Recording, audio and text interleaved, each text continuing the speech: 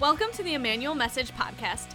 In this message, Pastor Will Harold teaches how going all in with God means holding nothing back. Enjoy the message. Going all in means that we're spiritual contributors, not spiritual consumers. And so I immediately got thinking, when do I see people contributing in society? And for me, one of my favorite times every year is March Madness. And I think about all the contributions that it takes in order for a college basketball team to win the trophy, to go all the way in the NCAA tournament. And it's one of my favorite times of the year. And partly because for like 95% of the players, this is probably about as good as it's going to get, right? This is going to be their biggest stage. This is their moment to go up there and really do something on national TV. And my favorite players, and I know Tyler, we've watched games in the past, I call them the hype men.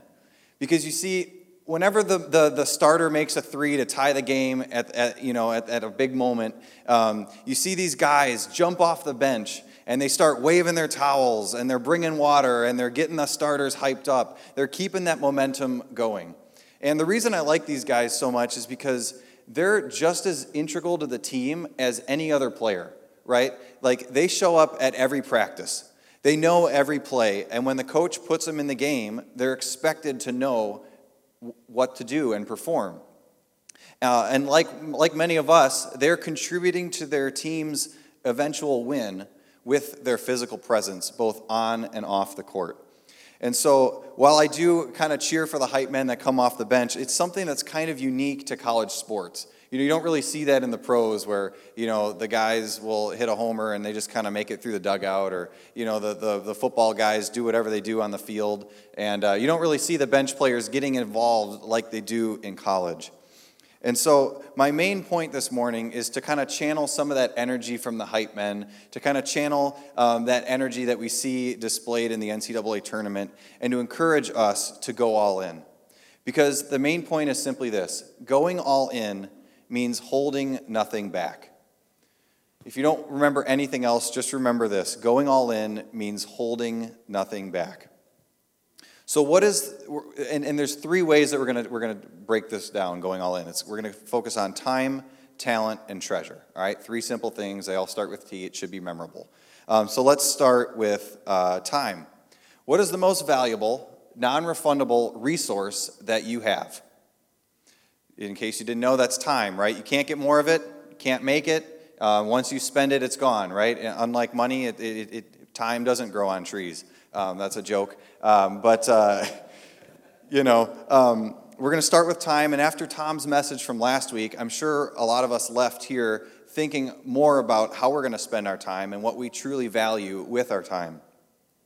We've created calendars to organize it, ways to prioritize it, and apps to show us how we're spending our screen time, but we still seem to always run out of time, and we're always saying things like, there's not enough time, or ain't nobody got time for that, right? Like we find all these ways to say we don't have time in society, but yet it's so valuable. So let's look at something that Paul says about time in Ephesians 5:15. He says, "Pay careful attention then to how you walk, not as unwise people, but as wise, making the most of the time, because the days are evil. So don't be foolish and understand what the Lord's will is."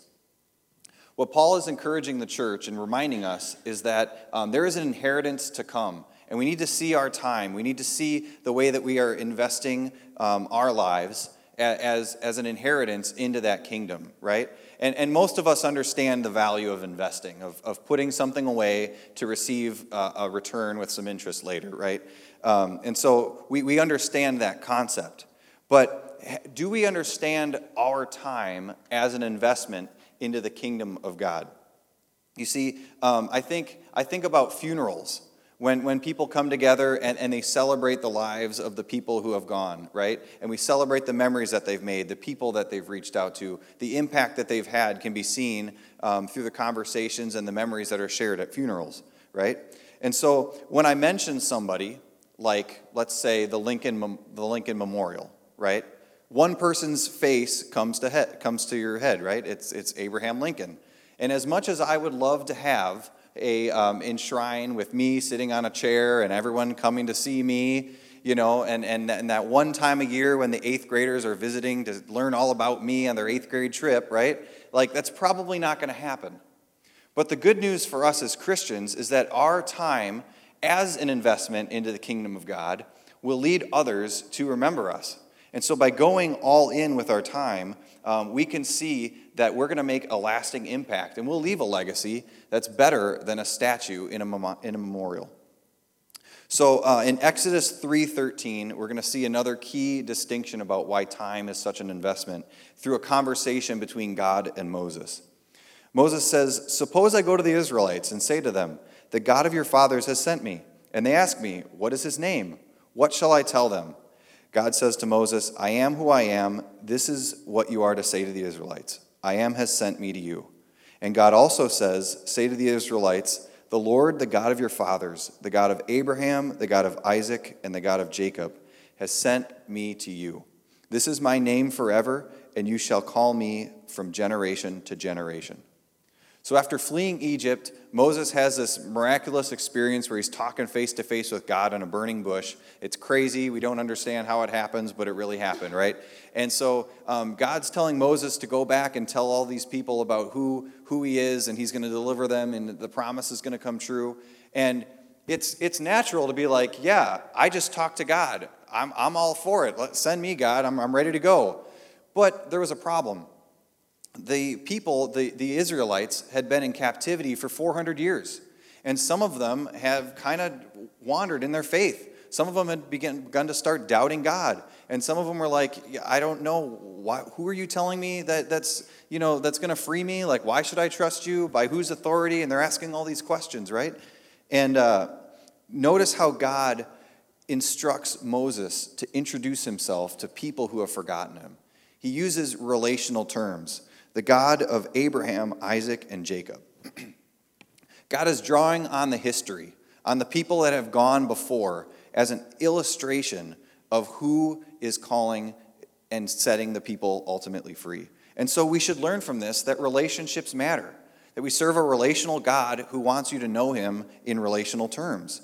And that's why the people that you choose to invest your time in, the relationships that you invest in, they actually matter. And think about it like this. Like, as the family pastor, I work a lot with the teens, the students, from birth all the way to high school, right? Like, that's kind of the group that I'm with. And obviously, having my hands in student ministries, there's a lot of relational ministry that goes on, right? We would be wrong to say that our main mission is to put on a world-class production. Like, yes, we should have places and spaces that capture the hearts, minds, and imaginations of kids. Like, I don't want kids sitting in whitewashed rooms. But there's always going to be a better production in town, right? There's always going to be, whether it's Six Flags or whether it's Legoland or Disney World, we're not going to be able to outspend and outcreate environments like these places that kids go to for fun, right? But the one strength that we have, the one thing that the church should capitalize on, is our relationships. And it's something that the entertainment industry desperately tries to manufacture. That's why they have all the guys dressing up in the big costumes with the foam heads, walking around taking pictures. They have all these structures built to create, moments for kids with the physical presence of their favorite characters, right? But as a church, we should strive to invest in the next generation through our relationships. And think about what your time means to a student. Think about what your time means to a child. When you actually say, hey, look, I'm going to prioritize you because you matter to me. I'm going to make time in my calendar for you. I'm going to show up at your events. I'm going to be there for you. I've had students tell me that when they take tests, their small group leaders are texting them saying, hey, I'm praying for you. Do a great job on your test. Like, that's physical presence. That's a relationship that matters. And that's showing kids that ultimately they value, that they matter not only to God, but to the community that they're a part of. And I think the one of the key things to remember here, there's this guy named Reggie Joiner, and he calls it doing for a few what you wish you could do for everybody. Because we can't serve everybody with our time. We'd go crazy, right? But we can do for a handful, for a small group, what we wish we could do for all. And so that's kind of the heart here. And that happened to me. Like when I was a senior in high school, I was like 2 months away, or 2 or 3 months away from graduating. And all of a sudden, I met Jesus for the first time here at Rev. And Pastor Andy took me under his wing.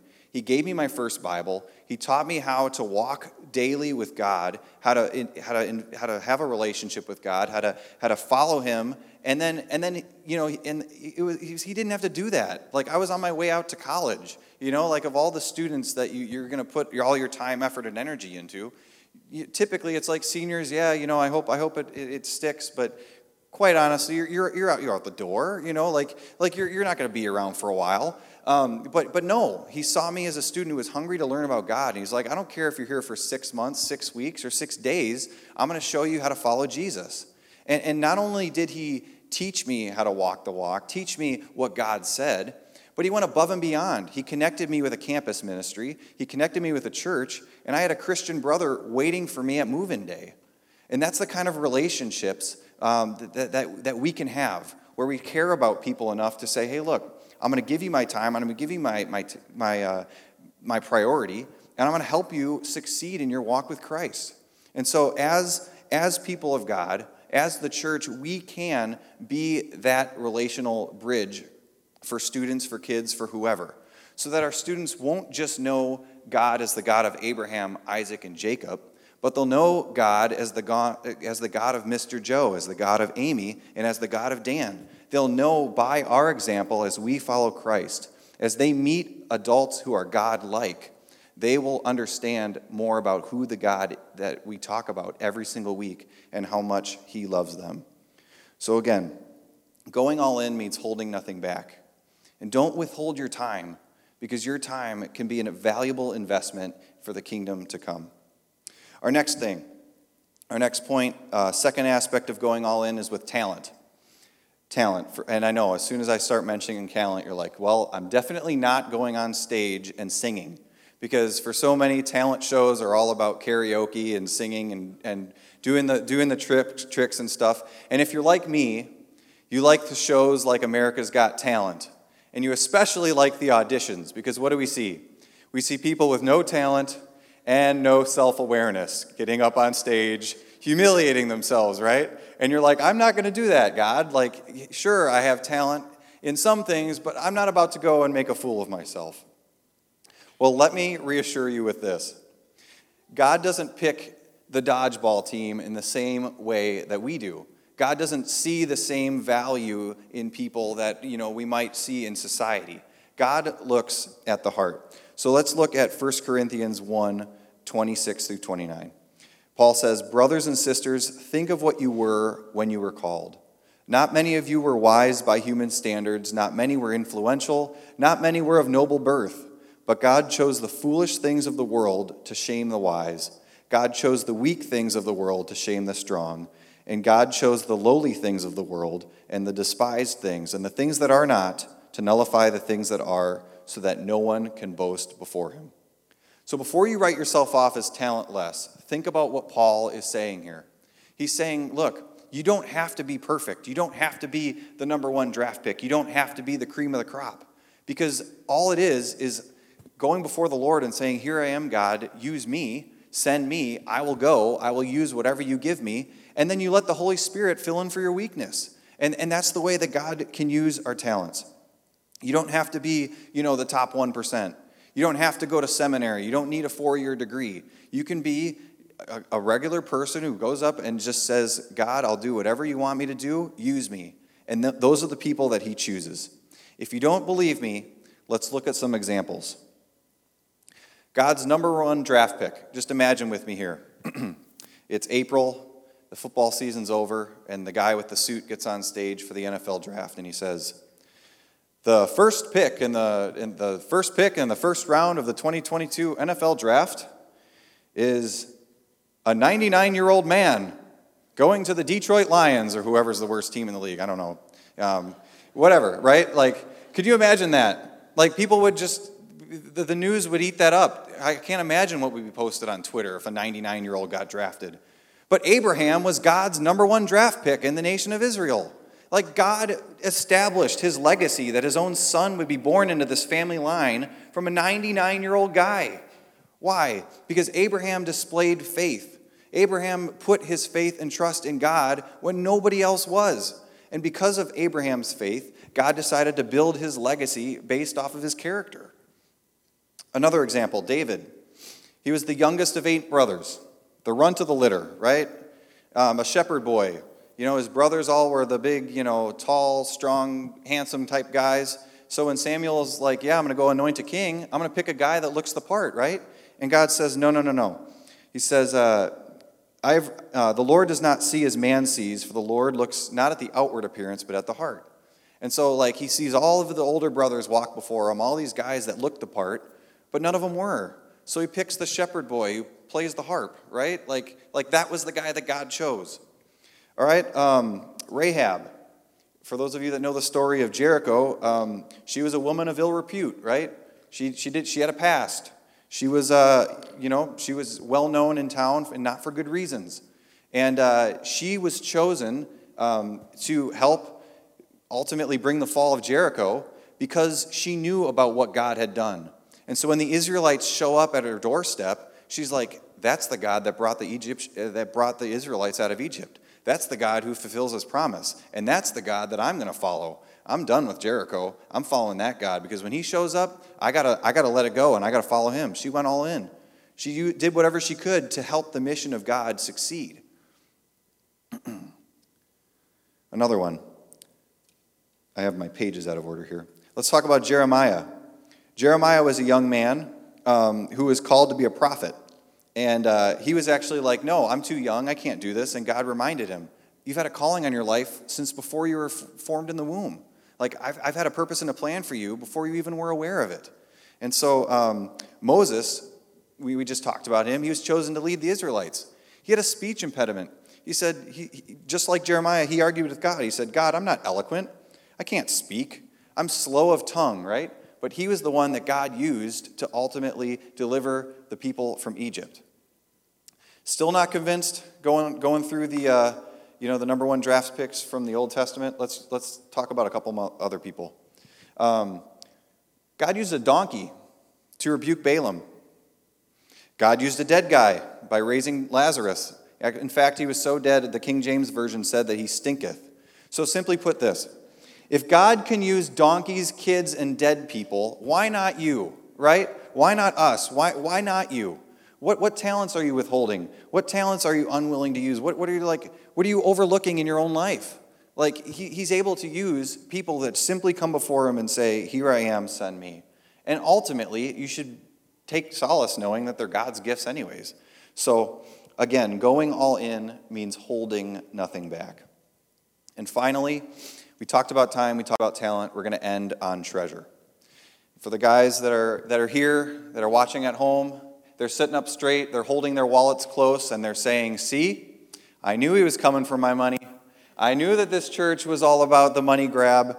But no, see, for those of you who don't know, I have a full-time job outside. I'm an engineer by day, pastor by night.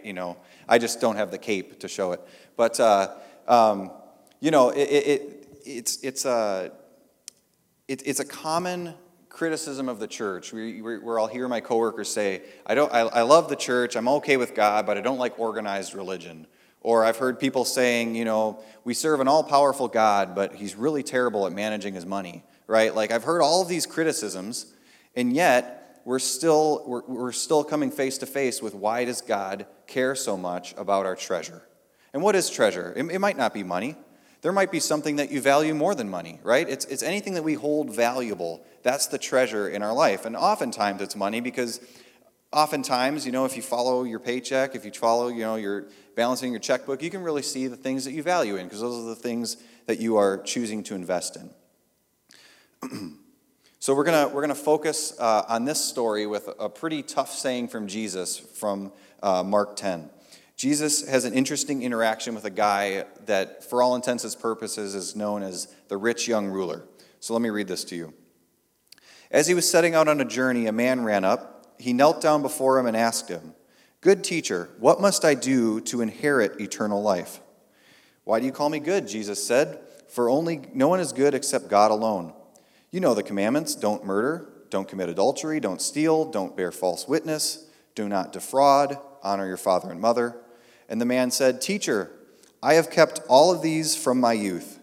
Looking at him, Jesus loved him and said, You lack one thing. Go sell all that you have and give to the poor, and you will have treasure in heaven. Then you can follow me. But the young man was dismayed by this, and he went away grieving because he had many possessions. Jesus looked around and said to the disciples, How hard is it for those who have wealth to enter the kingdom of God? The disciples were astonished at his words. And again Jesus said to them, Children, how hard is it to enter the kingdom of God? It's easier for a camel to go through the eye of a needle than for a rich person to enter the kingdom of God. And they were even more astonished, saying to one another, Then who can be saved? Looking at them, Jesus said, With man it is impossible, but with God all things are possible. And so I want to look at the reaction of a couple people to help us understand a little bit more about this story so we can understand what Jesus is saying about treasure in this passage, right? You can see from the passage that there's two reactions. There's the disciples' reaction and there's Jesus' reaction. And the disciples, what did they say? When Jesus is talking to this young guy, the reaction wasn't like, oh, great, that rich guy can't get into heaven. I never liked him anyways, right? No, what did they say? They were like, they said, then who can be saved? They're right, essentially saying, if this guy is not good enough to get into heaven, how are we, right? And so you see, Jesus is not talking about just some theological concept. He's talking about the core of our faith. He's essentially answering the question, what does it take to be a Christian? And in the answer to that question, he's talking about money. So we have to answer that question. And for the coworkers that I talk to, for people who have, quarrels about the church and money, they need to understand this. They need to understand that to Jesus, this topic of money is very important. It's right up there next to salvation. And so I think it's appropriate to highlight this, right? So there's a flawed understanding in society, right? That in order to get to the top, you have to lie, you have to cheat, you have to steal, right? And I think when you look at the list of commandments that Jesus runs this young guy through, you can see he actually hits some of those. He talks about, did you steal? Did you bear false witness? Did you commit fraud, right? Have you extorted other people? And when the young ruler says, no, I've kept all the commandments since I was a youth, Jesus doesn't turn him away and say, you're a liar. How dare you? I have a naughty list. I checked it twice. I know what you did in your past. No, he doesn't say that. He looks at him lovingly. That's what the passage said. So to me, that tells me that this guy had a good moral character. This guy was a very successful young businessman. Maybe he made some good investments. Maybe he was raised in a Christian home. He knew how to follow Jesus, right, from a young age. And he was doing that. And Jesus is proud of him. He's like, good job. You've been very successful. So we learn from this passage that Jesus is not opposed to creating wealth. That's not the problem. But the problem is, even though you don't make money with evil intentions, right? Even though you don't make money with evil intentions, you can make money virtuously. You can live below your means. You can practice delayed gratification, yada, yada, all those things. But he's not saying that it's bad to have money. But this is the saying that we need to understand. It's easier for a camel to go through the eye of a needle than for someone who's rich to enter the kingdom of God. And that's not because wealth in itself is bad. What he's saying is it's pretty much impossible for wealthy people to enter into the kingdom of God. And I love the way that Tim Keller summarizes this passage. He says, money has a power to blind us spiritually that is so great that anybody with any kind of money will automatically be blind to the gospel. And therefore, nobody with any money will ever be saved unless God directly intervenes. I'll read that one more time. Money has a power to blind us spiritually that is so great that anybody with any kind of money will automatically be blind to the gospel, and therefore nobody with any money will ever be saved unless God directly intervenes. So it's impossible aside from God's grace. So be warned. The money holds that kind of power over your life. It holds that kind of power over my life.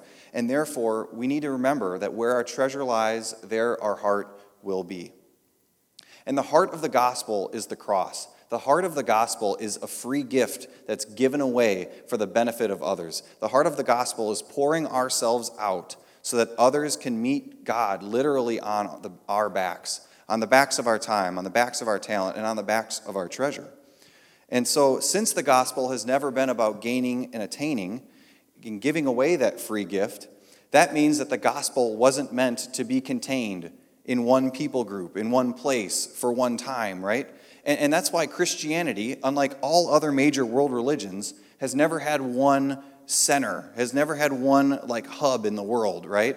We see for Islam, the center is Mecca, right? For Buddhism, it started in the Far East, and that's largely where it's practiced today. But Christianity, unlike all other religions, started in Israel, moved to the Mediterranean, moved to the European countries, right? Moved to America, and what do we see today? We see today that Christianity's on the move again. We see that Christianity is booming in places like Central America, Africa, and China. And in China, over a decade's time, 2 million people have come to know Christ. Why? Because the gospel is all about reaching the marginalized, reaching the people who don't have any hope. And there's something about when the message of Christianity comes into power, and it's in this place where it's kind of getting mixed with losing that radical nature of calling people, of bringing hope, of pouring yourself out, and it kind of mutates a little bit. It kind of changes from being about going all in and investing everything and giving hope away, right? To kind of being like another world religion where we're more focused on being virtuous, living a good life, being a good person, and it loses that radical nature. So this is why Jesus ties money into this question about how it is to be saved. And this is why that going all in with your treasure is essential business for every single Christian. It's because money and power have such a power to blind us to the message of the gospel that we need God's intervention day by day, moment by moment, hour by hour, to remind us that we are to give of ourselves, that we are to invest into the kingdom of God, and we are to go all in, contributing to God's mission here on earth.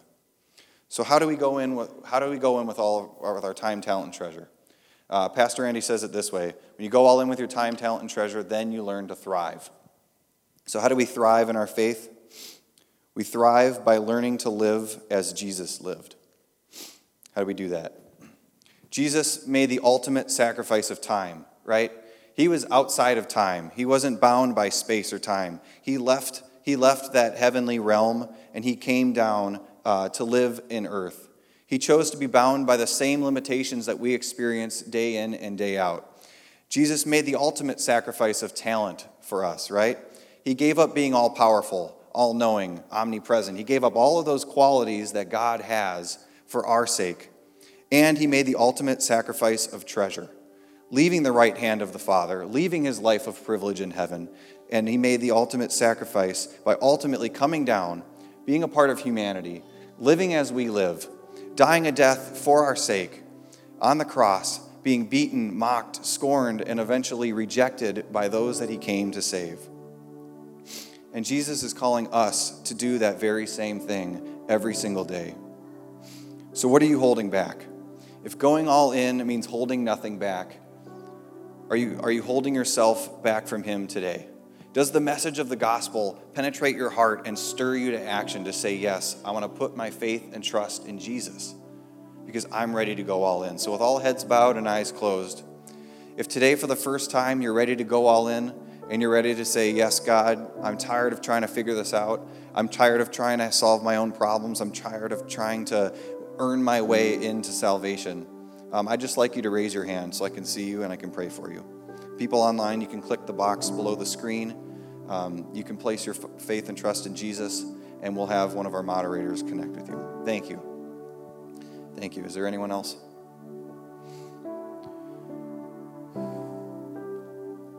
Father, you're good. Father, you're so good. And for everybody that's placed their faith in you this morning, I pray that they would see you for who you are, a good father who wants good things for his kids. And I pray that they would see themselves as one of your children, as someone who's intrinsically valuable, as someone who's been gifted by you, and as somebody who's to go all in for your kingdom, as someone whose life is to be marked by the life of Jesus. And I pray this morning that for people that are experiencing the truth of the gospel for the first time, that they would experience that purpose, that they would experience that calling that you have on all people because you love us so much. And I pray that they would know the love of Jesus, that they would know his life has impacted their own. And we ask that you would meet with them today and help them to take their first steps in their faith. And we ask this in Jesus' name. Amen. Thanks again for listening to this week's episode. Again, if you'd like more information about Emmanuel Kenosha Church, then check us out online at kenosha.church. Also, we'd love it if you'd connect with us on Facebook or Instagram at kenosha.church. Lastly, if you enjoyed this podcast, we encourage you to subscribe to us so that you never have to miss an episode. At Emmanuel, we are not perfect people, but real people being made new through Jesus. Thanks for listening to this week's episode, and we'll see you next week on the Emmanuel Kenosha Church podcast.